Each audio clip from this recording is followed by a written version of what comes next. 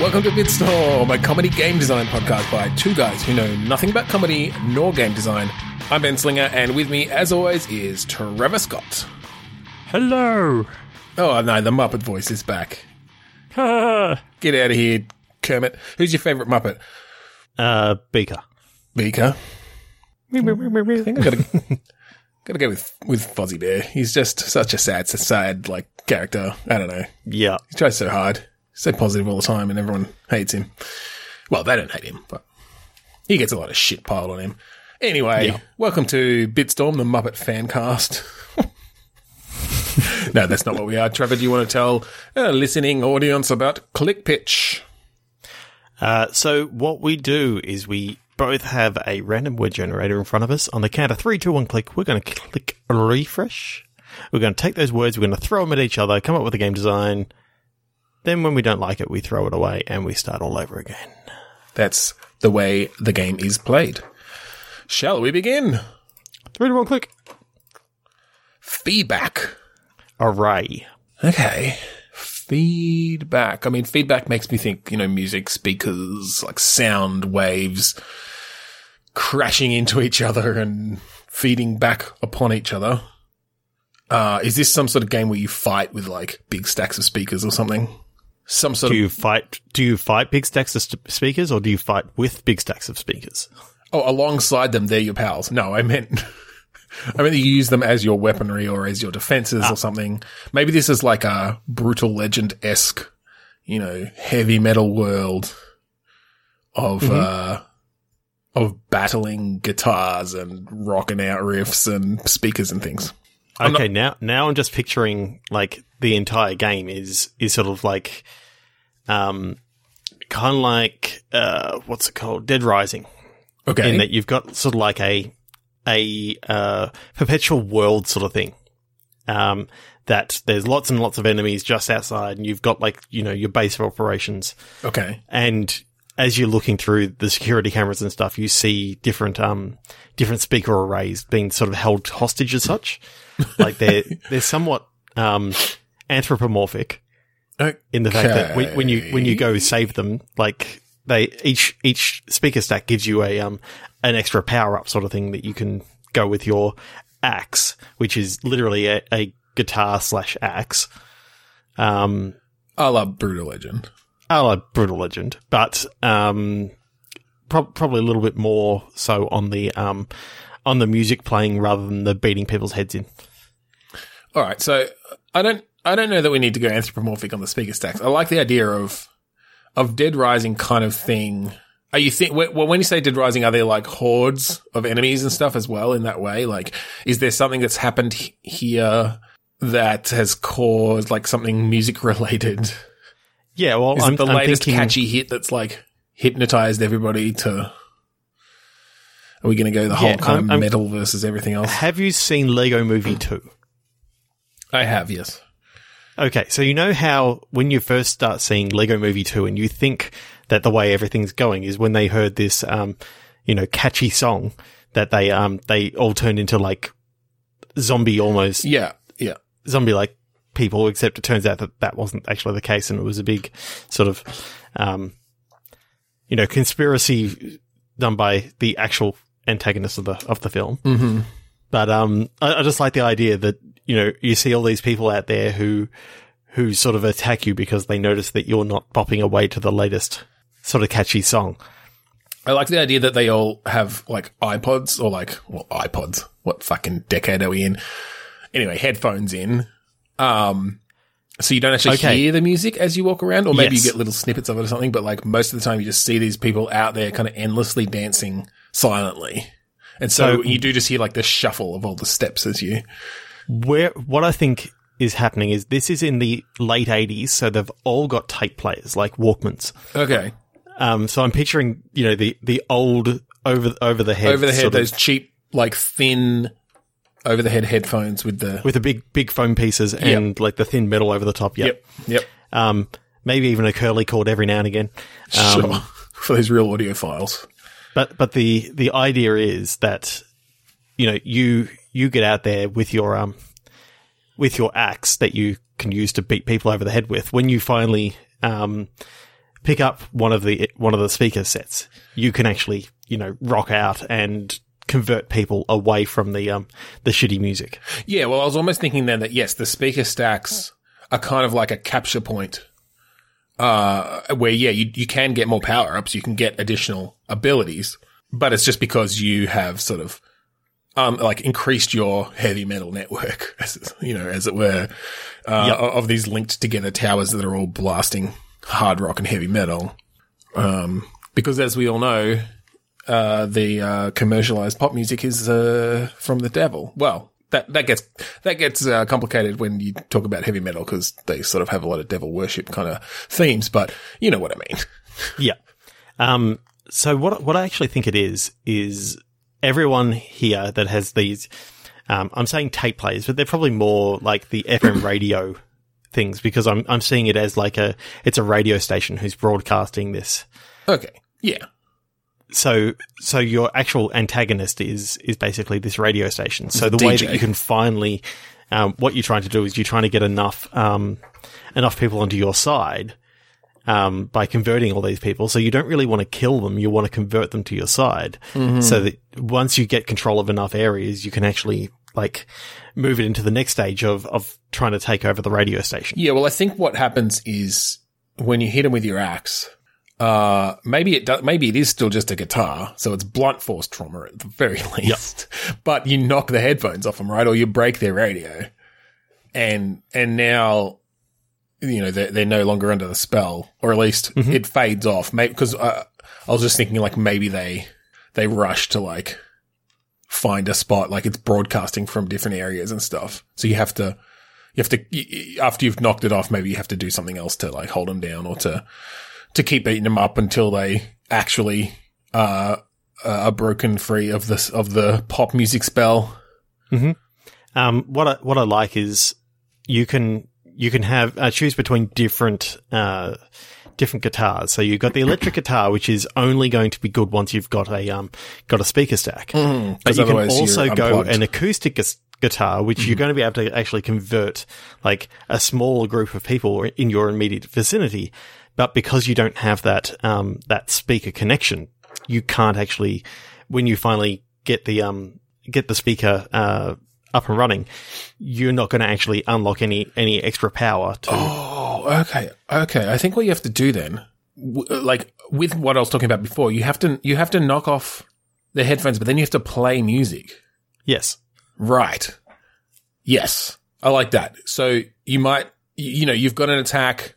You've got maybe a spin attack that's going to hit, a group of people around you. All their headphones come off, and then you have to do a move that plays some music to convert them. Otherwise, they're going to pick them back up, or run off and find the radio store or whatever, or one of maybe the speaker stacks are actually broadcasting the pop song until you get close enough to take them over. Yep. And then I reckon this could actually be almost like a cooperative game as well. Yeah. Because then you've got combos around doing a mass move that knocks a bunch of headphones off and then playing some music that and then it converts them. I can see, you get, if you happen to both start the music at the same time and playing, the same notes and that sort of stuff, you can actually, team up to get extra. Oh, you're thinking there's a rhythm element when you play? It's an actual, you have to hit the keys at the right time to pull off the combo or something. Yeah. Yeah, that's cool. I'm picturing this as kind of a cross between a beat 'em up and a Pikmin or an Overlord. So you convert a bunch of people and then they're just following you around headbanging. But then you need 50 people to get past this gate, because once you've converted 50 people, you can say, all right, now go bust down that gate. And that maybe uses them up as, perhaps, or there are ways for them to be used up or go back into the mass of pop music listeners. Yep. I'm sort of seeing this as almost like a Pied Piper sort of situation. But it's a Pied Piper using, I don't know why, but in my head I'm seeing Tenacious D music of, Master Exploder of... Oh, yeah. That'd fit well, for sure. I do not need a microphone. My voice is fucking powerful. That can be one of the moves where you just like doing a cappella fucking metal scream and knock a bunch of headphones off or something. Well, that's what I was thinking as well, actually, is once you, like, if you get to a speaker stack, you can power it up and it does like a big blast outwards in a radius and knocks a bunch of headphones off, and like you get a big boost of followers. And then, yeah, I think, so you're basically working your way through the levels, and maybe sort of open world-ish, or almost Metroidvania-ish, in that maybe you can only have a certain amount of followers until you upgrade your speakers, or you get a portable speaker or something, or whatever. Or you've got like a wagon with a fucking Marshall stack on it on the back, just pulling it along behind you. Well, I'm picturing that one of the later things that you can get is like an FM transmitter. Right, so you can kind of overpower so you can play them the remotely guitar. or something. Yeah, because when you get close enough, when people get close enough to you, as long as you're continually playing the guitar, then it's going to override that transmission. But the thing is, if you stop playing, then immediately the signal comes back in. So you can maybe get like a temporary boost of followers or something. Yep. Yeah. Yeah, well, I like this is actually really cool. I know. And I like this idea of as you power up, you're building up how many followers you can have at any one time. And obviously you've got then gated areas in this world where it's like you need 200 followers to get through here. And so you're not going to be able to do that until you've unlocked a certain amount of upgrades. But then like the final push on the radio station, it just ups that follower count to like 100,000. Like it's orders of magnitude more than what you've needed before. And that's kind of the big finale, the big end game, is you find a way to just like convert all these people in the whole, state or whatever. Yep, to converge and to on just this. Converge on this radio station and take over this megalomaniacal DJ. So what I'm actually thinking is the like the combos and stuff that you do on the guitar can have like a certain command sort of thing if you end with a certain button press. Okay, so you can like set a combo in motion and then end it with, say, an XY key press. Yeah. And that'll send people to where you're sort of aiming. Yeah, okay, I like that idea. And maybe like the longer you play well, the more powerful it is or something. You know what I mean? Like, you can start a combo and it just got a rhythm going, and you can just sort of hit keys and you have to hit them on the rhythm. And they could even be like, it's not just like 4/4. Maybe there's a rhythm going that's kind of got some, different time signatures as you go, or different like, kind of a 1 2 3 4 1 2 3 4 1 2, or something. So that you're having to hit it on the rhythm, but you can hit whichever buttons you want, and then it's like you end and hold or something, and it's those last one or two, the combination of those last one or two that actually commands them to do something. That's cool. Yeah. I could see that being really fun. Yeah, and I'm picturing that there's, some of the bigger, harder enemies to beat at first are going to be those ones that have like the sound cancelling headphones, those big audiophile ones. Yeah, well then it makes sense because you're having to do more work to like knock them off. Yep. And then depending on how like taken they are by the music and kind of how much in the thrall of this DJ they are, you also have to play more or louder music to convert them over to your side. Yeah, and I think it needs to be in time as well. So the better off in time that you're playing, the more powerful the music actually is. Well, and I like the idea of a full-on bring in a Batman Arkham style combat, but with that rhythm element, which it almost already has. Yep. But like it's still, cause I'm thinking like you're playing music, but you've got a dodge button kind of thing. So you still have to hit it on the beat, but you can hit that, if you hit that dodge on the beat, like if you've got people coming to attack you, you'll be able to get out of the way and not break your combo. Or you can do an attack to like knock them back, but continue playing kind of thing. Yep. You can also just button mash to hit people around you and stuff, but then that's not putting out the music that's going to bring people to your side that have had their headphones knocked off. Yeah, definitely. Yeah. That's I like really it. sweet. 3, 2, 1, click. Yeah. Beep, beep, beep, beep, beep, beep. Sorry. I got doll. I thought of Haunted Doll Watch. What was yours? Wine. Wine. Doll wine. Ooh, it's delicious.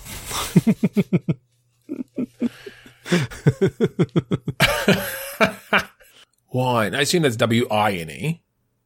W-I-N-E. Yeah, Yes. not like W-H-I-N-E. Okay, so where I'm sort of picturing it, I mean, because you said Haunted Doll, I can't think of anything else but like a horror sort of game. That's fine. That sort of starts off with a sort of like a dark and stormy night, and you've just got this couple in this old house, and they're sort of house sitting for like their neighbors or something like that, and Their aunt. there's well, I'm thinking the whole house is just full of these old dolls. Yeah, that's why I And said they're- aunts. Aunts always have old dolls. Yeah, go on. So what actually happens is, you know, they're sitting down for dinner, and the wife sort of says to the husband, "Oh, what what would go really well with this steak that I've cooked? A nice Champagne. red. Can you go down to the wine cellar?" And you head, like, the character sort of heads down there, and it's sort of in there that you get the feeling that something's not quite right with with the doll, and that's where it sort of starts. So I think one of the key things about a horror game, obviously, is just how the gameplay works to allow those horrific situations to actually kind of take hold. So you're thinking, is this kind I'm of thinking- Alone in the Dark, original Alone in the Dark, Resident Evil-esque kind of fixed I'm camera actually- walking through environments? I'm thinking this is more Resident Evil 7 of that Oh, I see. claustrophobic First person. slow moving, where things, you know, you can only see what's directly in front of you. You can't quite see what's going on beside you. And Yeah, okay. I definitely do like that feeling of, well, I don't like the feeling of it, but for gameplay purposes it works of knowing that you're not going to be able to run very fast, and maybe even have a stumbling mechanic, you know, or something where you can't just run and belt your way through the house. Like, turning corners is going to slow you down, or you slant, you know, got, how would you simulate in first person that sort of, that moment where someone tries to take a corner too fast and just like slams into the wall in front of them, you know, while still scrambling to get around that corner in a hallway. Anyway, that kind of movement. yeah, So what do these dolls do then? Do they just show up? Because I feel like part of the haunted doll is that you don't actually see it move. at least not initially. well, I think what it is it's one of those things where, you know, the light bulb is just sort of flickering, and I like the idea of And how each time you get a flash, it's moved. yeah, it's moved slightly enough just to make you think what's actually going on. Well, here. oh yeah, of course. At first, yeah, it's just unsettling, and you're like, why the fuck is there a doll down in the wine cellar anyway? So I'm thinking that this is you play both protagonists in this, like you play the husband and the wife. Yep. Switch back and forth kind of thing. You're switching back and forth because basically something falls over, like in the wine cellar, like one of the shelves falls over, Yep. and sort of blocks the door, so he can't get out that way. Oh, I like the idea also of switching to the other character as a jump cut in a particular tense moment. Do you know what I mean? So Yep. that shelf you see it start to fall, and then basically at the point of impact where you hear the sound, it actually clicks right over to the wife. And obviously the sound's still there, but you hear it coming from the basement kind of thing. And now you're playing her, and now that's really tense because you don't actually know what's happened down there. Like, is he injured? Why isn't he making any sounds? Yeah. Yep. And then, you know, you can go over the conversation sort of starts happening, and then some other sounds start happening in upstairs. So her thing now is to investigate the sounds, to try and help her husband get out of the wine cellar. Yeah. meanwhile, the husband's just trying to get literally out of there and get up to, help his wife out. I'm thinking throughout the game, like they're going to be sort of separated. Yeah, I think you could go back and forth. As in, like, yeah, for a good chunk after this moment, they're separated, and then there's finally a reunion scene, and that's when you actually up the stakes, right? That's when maybe you finally see a little doll hand come out and grab the wife this time by the hair or something and pull her. So I think her out. What's actually going to happen, as far as I'm concerned, is the only way out of the wine cellar is basically there's a secret passage that sort of leads in between the walls. Uh-huh. So the husband's sort of just able to help the wife from a point of view of be able to sort of look through a couple of different places and see into the room and see what's sort of happening there. Yep. And then she's sort of, I think that it's going to be a thing where you can actually switch between the characters. I was about to say, after so a while. at that point, you give them, the player, the option to switch back and forth. So it could be like, yeah, the husband can switch. It can be moving on either side of a single wall to like look through here, look through there, and you have to then time it right to switch back to the wife and go through a door or something when the doll isn't looking. I don't know. Yeah, and whether this actually turns out to be a doll or not, whether it turns out to be just something that's like playing on their mind, or I don't know. I think you could have fun with that and sort of not go into the typical tropes of. It's not actually happening. Something's actually happening, but it's you could definitely write it in a way that that heavily implies it, and then does a bit of a twist of it's actually something mundane. Even if it's a serial killer moving dolls around. Have you ever seen the horror movie The Boy? No, that's one I recommend that you go check out. It's kind of fucked up. Is it a recent one? 2016. 2016, I think. Okay. Oh, it's filmed in BC. So basically, this lady comes to this mansion. There's a doll, right? I see a doll. Yeah. Lady comes to this mansion to look after this couple's son for the weekend. Yeah. But the son is literally this doll. And what actually happens is, as she's looking after the son, like it moves between places in the room and all this sort of stuff, and where it ends up is very different to where you thought. No spoilers. It's actually really quite cool. I thoroughly enjoyed it. I shall have to try to find that, although I'm pretty sure it's on Netflix or Stan. No, it's not on Netflix. It's on one of those at the moment, at least. 3, 2, 1, click. 3, 2, 1, click. Poking. Pass. Maybe this is like a kind of a bit of a physics-based puzzle game where you have to go. It's like couch co-op multiplayer, and you're passing a stick around a campfire, and you have to poke the fire. But maybe you have to like choose to poke it in the right spot to not collapse it or something. I don't know. That was just where my mind went. Or maybe you can like choose to put on an extra log, or I don't know. I don't know how you'd score such a thing. But I do like the idea of a physics-based fire poking simulator where it like in VR. Sure. Yeah. Well, that could be really relaxing.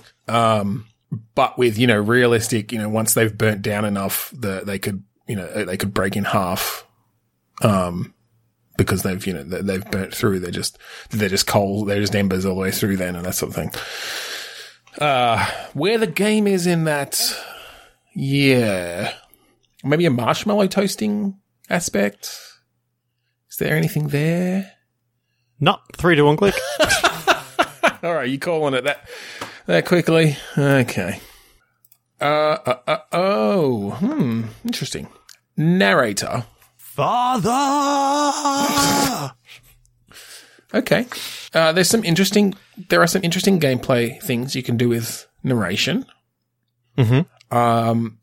presumably based on your word, either it's the father narrating or someone's narrating the life of a father. Yeah, I'm kind of getting a Stanley Parable sort of vibe. Yes. Yeah. I guess it's just how do you I like the idea of Stanley Parable did this a bit, of course, because it was a comedy game, but like an Arrested Development style sarcastic narrator where it's just like, I am going to Disneyland. He was not. Just like completely just like negating you at every turn. Unbeknownst to the characters, but beknownst to the player. Mm-hmm.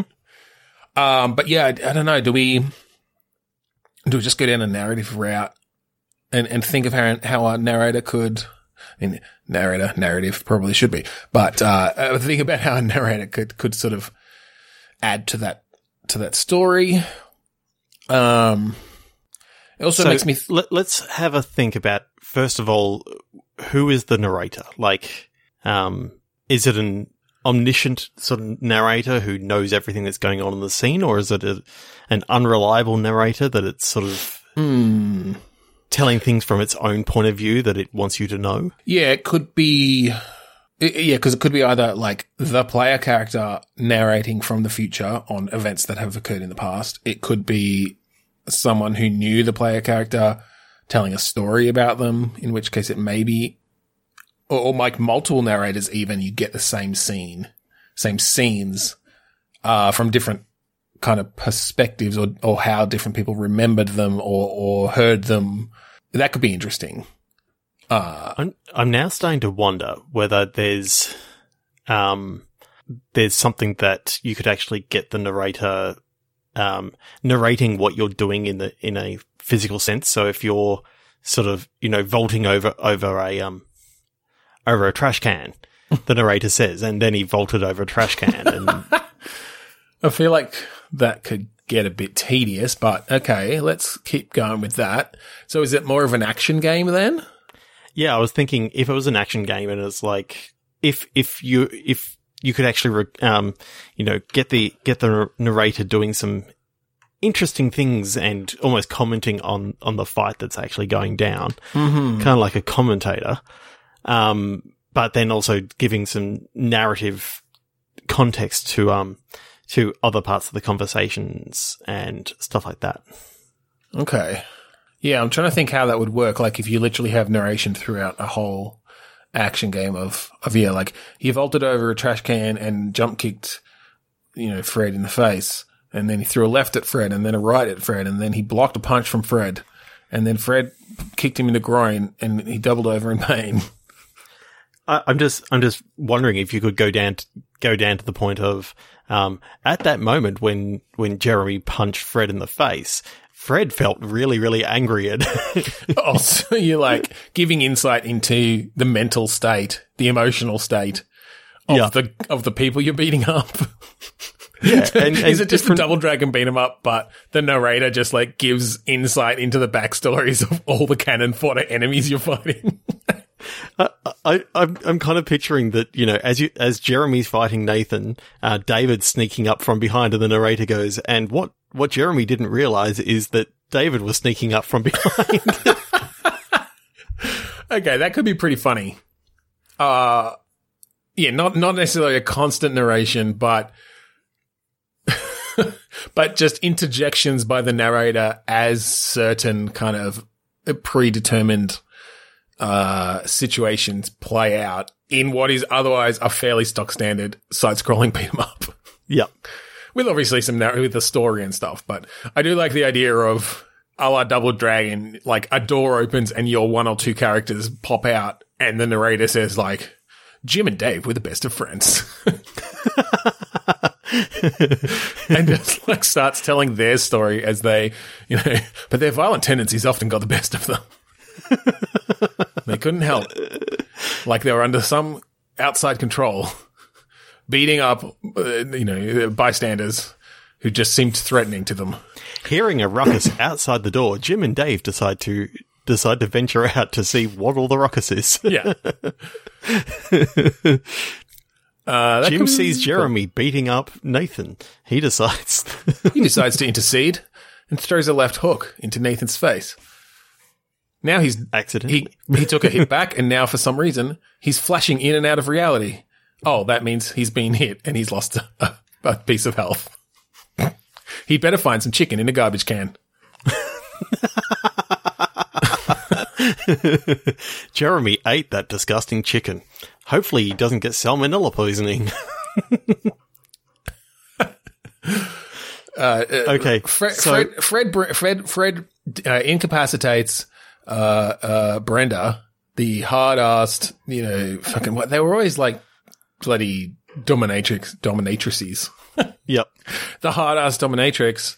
Unbeknownst to him, she was just trying to I don't know. Fuck. I've lost that one. Never mind. Okay, so what I'm actually thinking is the main character of this game is actually he's a stepfather. Okay, yeah, we did kind of lose that father section, so yep. So the whole story is like he's trying to get across town, either to the airport or something like that to go see his stepson or daughter, and wife and all that sort of stuff. I'm liking the idea that maybe it doesn't actually say at the start that he's stepfather, but the idea that he's fighting all these people just to get to see his family, sort of puts a good spin on the whole step family thing, because often, yes, except that unless we come up with a good reason for him to literally beat up hundreds of people, he's a pretty violent guy. Can we make it a metaphor? Is it all in his head in the end? Oh, I'm thinking that this is maybe him. Oh no, it can't really be that because you got a narrator. So I'm now wondering who the narrator is in this story. Like, I mean, it doesn't have to. It could be just a narrator. Like, it doesn't have to be a character in the story. It could just be, hey, this is the way we're telling the story.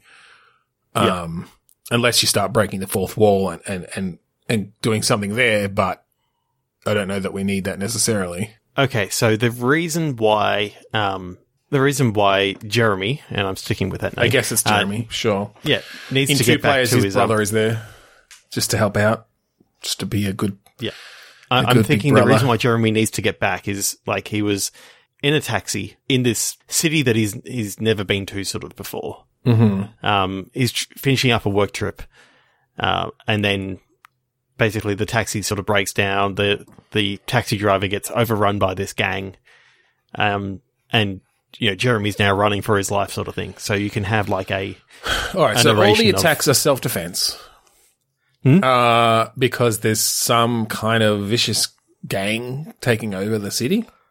Yeah, criminal organization, ruthless. All right, that's probably enough. Yep. We can still go into the backstory of these criminals, and the narrator gives like a heart-wrenching, detailed account of why Nathaniel joined a criminal organization just to put food on the table for his family, and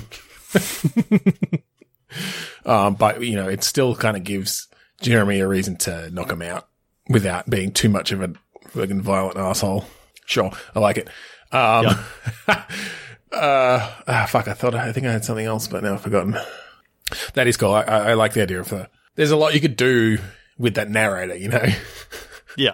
Just a lot of offhand remarks as you take someone out, giving insight into Jeremy's state of mind as well. Jeremy does a fly kick to the face of the bad guy. He thinks it looks pretty cool. But he may have pulled a groin muscle. Yeah, but he's not going to be able to play dodgeball on Sunday in his amateur dodgeball league. Jeremy just got blood on his tie. His wife gave him that for Christmas last year. She's going to be rather disappointed that it's now got an irremovable blood stain on it. But hopefully she'll understand, considering the fact he's beaten up 53 bad guys at this point to get to them. 54. 55. Jeremy's so glad his brother, Frank, was here to help out when the gang attacked. He Frank's a doesn't good quite guy. understand why Frank wasn't here last week when when the same thing happened. And he's really hoping Frank doesn't ask to borrow money again because they're quite strapped at the moment. Especially with all these cleaning bills that he's now picturing that he's going to have. And hospital bills on his fists and groin. All right, 3, 2, 1, click. I really like that though. That was good. Fisher. Rafter. Now, this Fisher is in Fissure. Okay. Let's go with a fissure in like the earth or something rather than Yep. anything else. And rafter. Okay. So now I'm picturing like this. I know. I think it's like a mountain cabin or something like that. And I'm picturing that. I'm just trying to think whether it's whether it's like out of this fissure it comes like lava and that sort of stuff, or whether it's more of a fucking demons and ghosts and yeah. What I kind of like is that your character is sort of I'm picturing a snow-covered mountain. okay. And it's kind of like one of our favorite Simpsons episodes of all time, Mountains of Madness, where Secluded cabin. His secluded cabin. He's just trying to get away. Typical trope of like he's a writer just trying to write his latest novel, not model, his latest novel, and So it's 12:80 in the afternoon, and he's trying. I'm picturing that there's going to be like an earthquake sort of thing. Mm-hmm. And at that earthquake, like he notices, you look out the window and you see like this massive fissure sort of occur in the snow just up the way. Yeah. And so is this kind of almost an Alan Wake-ish kind of slow burn? Yeah, slow burn, sort of thriller. psychological horror/thriller. A little bit less straight horror than Alan Wake. Yeah. I'm picturing, sort of, kind of, what's it called? H.P. Lovecraft sort of. Yeah. So because I'm trying to think like what's your main gameplay loop here? It doesn't sound like combat. Like Alan Wake had combat as really and exploration, but combat as its main sort of thing. Weaken him with the flashlight or whatever, and then shoot him. This sounds like maybe it's a bit more just exploratory. Yeah, definitely exploratory. I do like the idea that once the fissure sort of comes, that it sort of calls to him in his dreams. Okay, yeah. Because does he see something? Does he see like a figure? Well, that's I'm thinking sort of not quite human-like. Yeah, and when he wakes up, I'm picturing that he wakes up and he just looks up into the rafters and he just sees these red eyes. Oh, or like the silhouette of this figure like crouched up there. Yeah, that he just saw in the dream, just as his eyes open. It's just up there, just sort of sitting up. You could do a cool effect where like it stays kind of blurry and underexposed as he comes to, as he wakes up and once it all clears up, it's not there anymore, but you definitely saw like the shape of it. Yep. Now, I think that he's not a horror writer, though. Some of the typical tropes is that, they're horror writers and what they're writing comes to life. No, I feel like he's just like a pretty standard like slice of life fiction writer. Oh, I was thinking like hardcore erotica writer or something like that. Well, he does that on the side under a pseudonym. When he's got writer's block, he just like bangs out some porn on page. And his name is Daniel Steele. Daniel Steele? Yeah. I'm sure. Wait, no, that's his real name, though. Yeah, that's his real name. Right. His pen name isn't Danny L. Steele. That was already taken. No, his pen name is like Rick Hardbuns or something.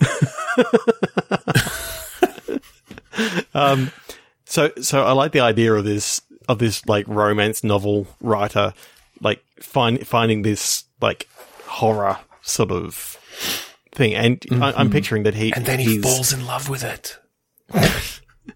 I'm picturing that he's really quite nervous and quite scared of these sort of things. So you could have that he's not a kind of hero character by any means. He's fairly timid. So is there an aspect of kind of you get to know the people in the town? You do have sort of a daily tasks that you have to do that slowly this thing starts impinging on.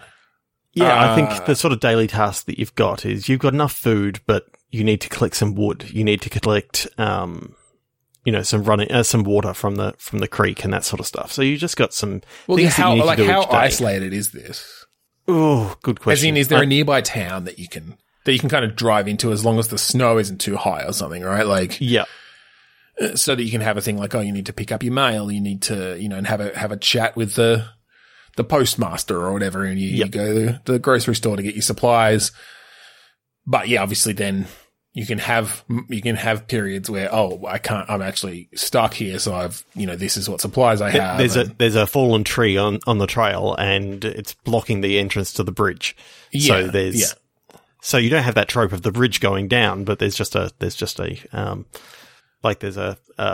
tree that's big enough to have fallen down in front of that thing. Yeah, and you could probably ramp up the tension in a way that, like, the first time something like that happens, it's kind of not that big a deal. You just, like, you have to survive the night. Oh, do you think you have any survival aspects to this, or is it mostly just story-based? I think it's story-based. Are there like, lose points where it's like, you didn't stock up enough for the winter?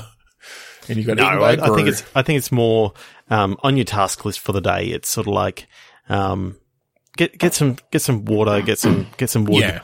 It's a bit Life is Strange-ish. Yeah. Well, you mostly, you might have a choice of a couple things you can do, and that might slightly change the outcome. But in general, here's what you're doing this day. Get some exposition. Go through some sort of horrific set pieces. And keep moving forward to tell the story. Yeah, so I think when you go to investigate the fissure, like if you remember the game, what was that game? The Sanity's Requiem one, was that Eternal Darkness? Was it? Or? Oh yes, yeah. It had that sort of fear and psychological sanity mechanic. Thing. Yeah. I kind of like. The idea of having his mind playing tricks on him, that, he's hearing things, he's seeing things, sort of off behind the trees, just on sort of like the side of the vision sort of thing, so that you're not quite sure what you saw. Yeah. But, so his mind starts playing tricks on him when he gets near to the fissure, and like he's having bad dreams, and, I'm picturing his notebook that actually has his daily sort of tasks in it of what he needs to do. He looks in it up, after he finishes his, second task for the day, and it's got all this scribble by someone else's writing, or something like that. And, investigate the fissure. Yeah, like it's added things to his task list, or it's like crossed things out. Like if he starts getting interested in it, I guess it's either, is it trying to call to him or is it trying to push him away? We did say it was sort of calling to him, but I like the idea of it calling to him, but to do some unusual sort of things. Yeah, look, it wants to like use him, but if he starts getting close to finding its secrets, then that's the point it might start messing with him and trying to get rid of him. Yeah. Mm-hmm. I picture that with the tree that's fallen down, when you get up there, like the sheriff has already sort of been on his way to check out what was happening and see that you were all right after the big earthquake or something like that. Yeah. So there's people already working on it, so that you now know, okay, people know where you are. They're still coming for you and all this sort of stuff. Well, so then there could be like a time pressure of, are they going to get through before this thing like infiltrates my mind and drives me insane. Yeah, that's cool. Daniel Steele. A Daniel Steele adventure. All right, 3, 2, 1, click. Yowl. Southwest. Yowl. Southwest. So you're a band playing at South by Southwest. That's a thing, right? That's a concert, right? Yeah. Yeah. Called the Yowlers. It's Yowcore. It's a new style. Instead You really of like going to bands, don't you? heavy metal screaming, I don't know. I just thought it's a sound that things make. And Southwest. Come on, it wasn't that much of a stretch. Last week was all about fucking putting things like in bodies and taking them out. This one is about bands. No, look, I don't have a game there. That was just where my mind went. Do you have anything?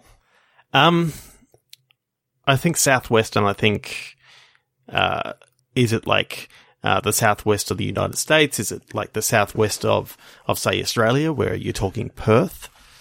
And then, if you're talking, how do you spell yours? Yowl. Yowl. As in the sound a cat makes when you pull its tail. So I'm starting to think that I remember there being like what was it called? There's a Australian folklore entity called the Yowie. This is true. Yes. It's kind of our version of the bunyip. Yeah. Okay, that's not too much of a stretch. A yowie could yowl. Yeah. So I'm thinking that this is sort of set in like the outback in Southwest Australia. So yep, West Australia kind of.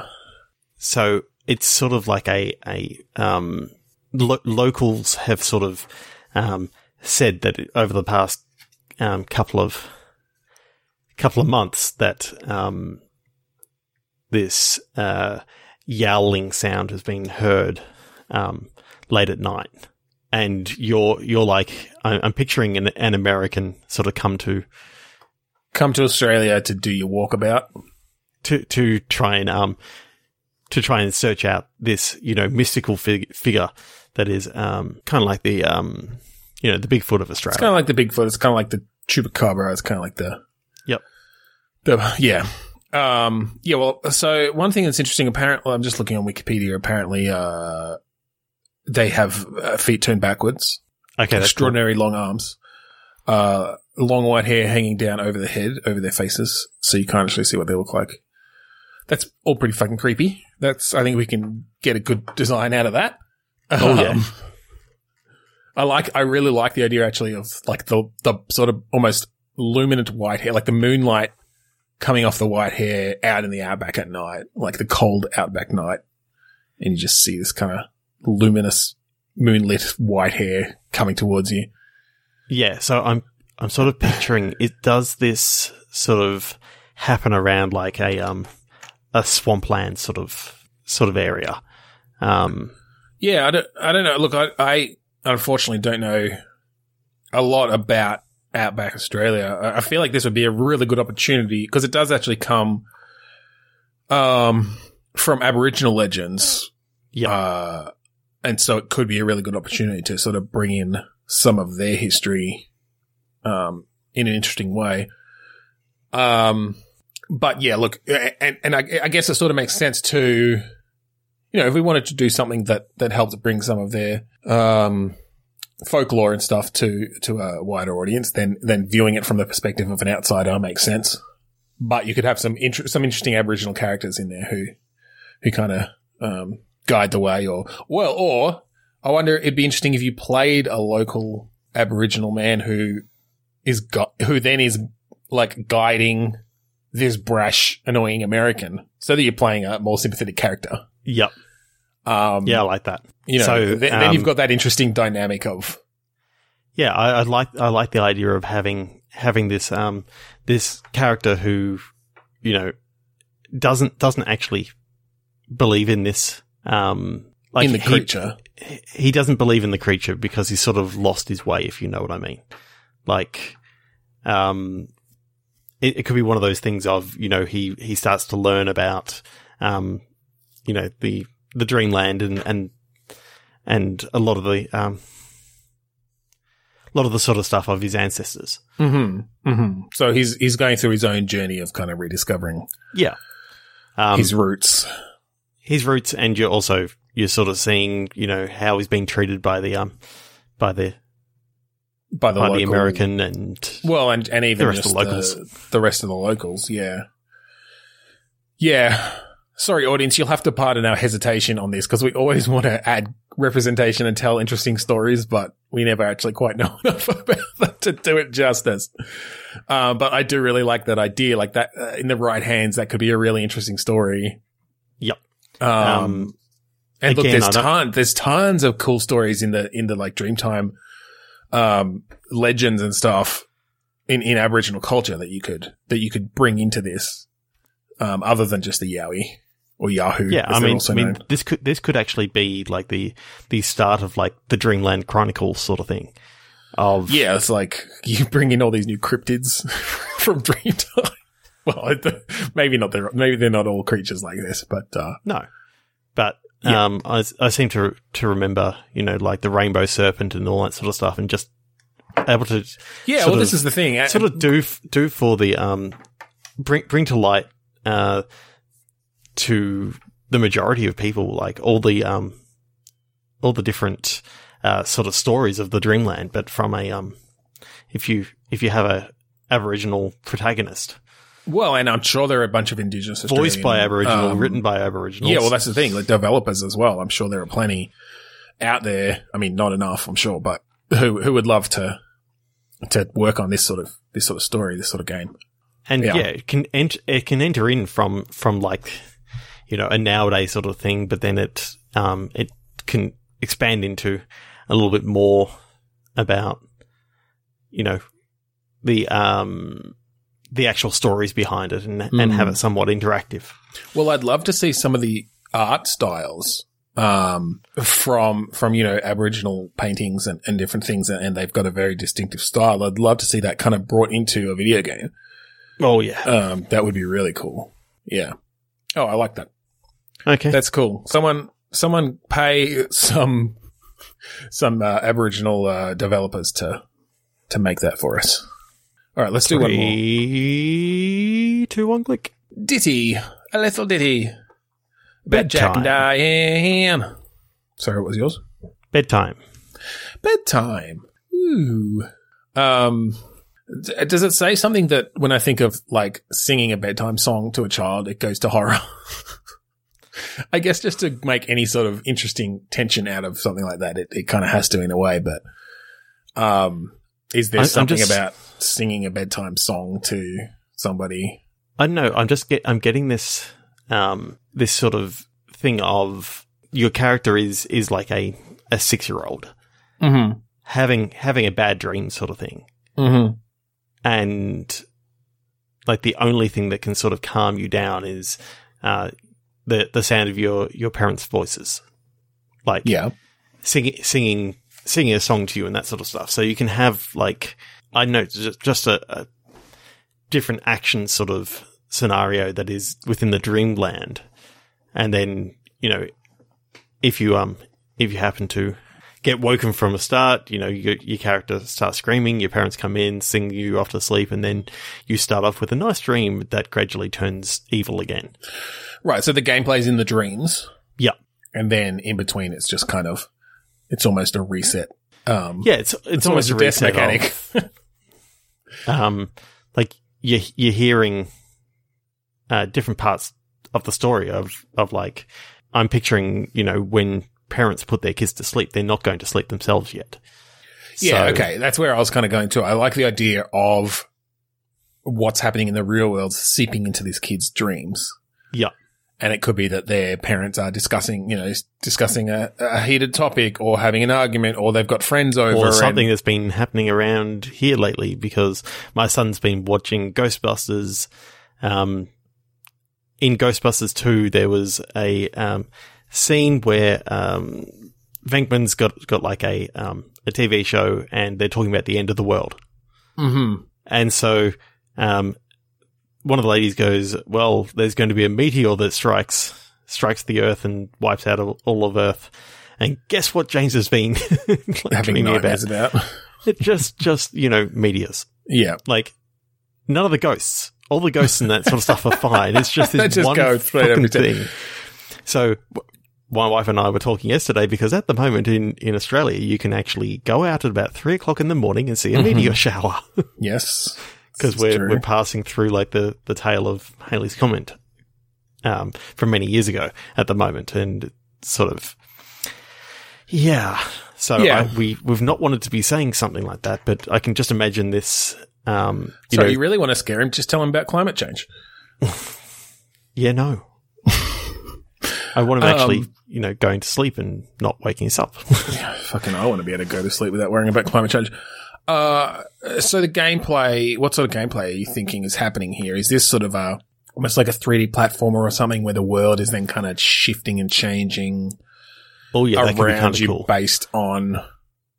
Kind of starts off like a Mario 64-esque level that you're running around, jumping around. Yeah, like very much a kid dream, fucking candy and television. That, kids like, TV. As you move through the characters. level, like, things continually change.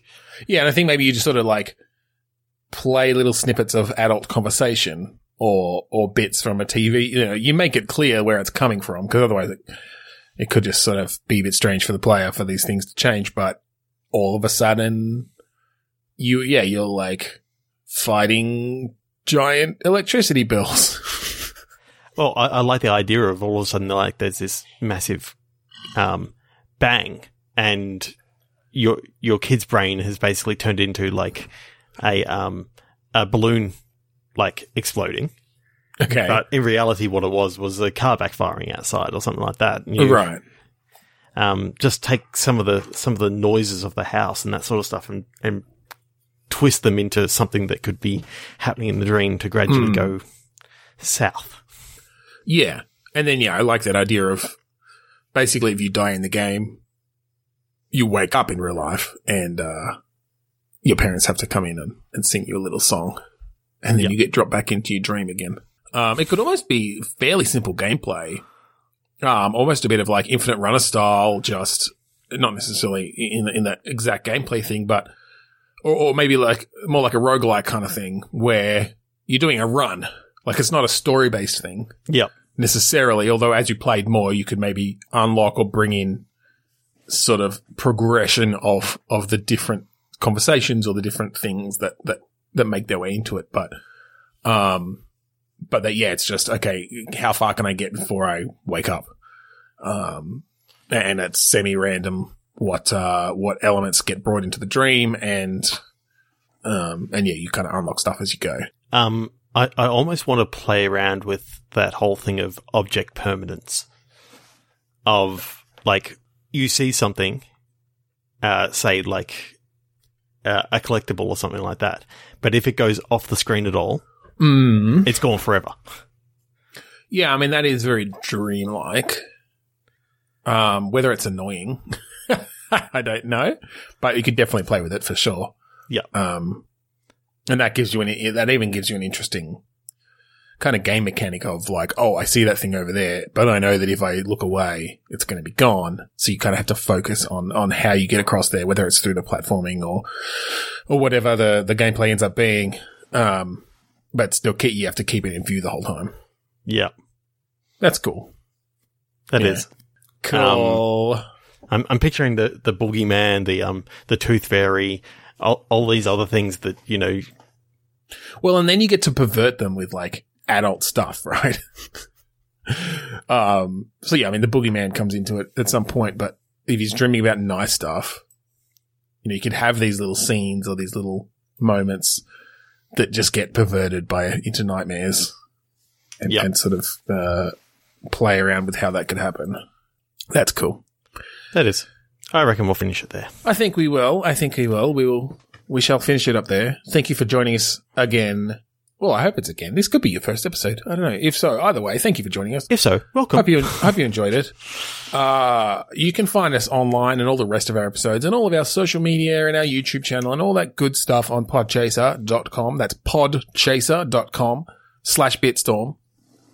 You can also find us at 8bit.net/bitstorm, as we are part of the 8-Bit Collective.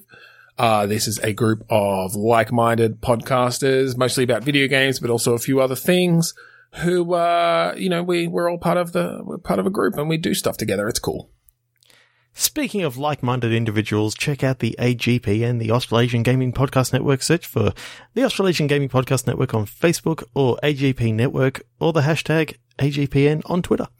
And we'd finally like to thank Kuradust for the use of their song Mount Defiance off of the album Containment Failure, which I think we mentioned last week is reaching its 10th birthday. Yeah, pretty soon. Well, like 8 months, but we'll just mention it every week until then. Yeah, thanks again for joining us this week on Bitstorm. I'm Ben Slinger. I'm Trevor Scott. Trevor and Ben finished their podcast and they started going away when Jeremy came back out and started beating the shit out of them. Oh, damn it, Jeremy.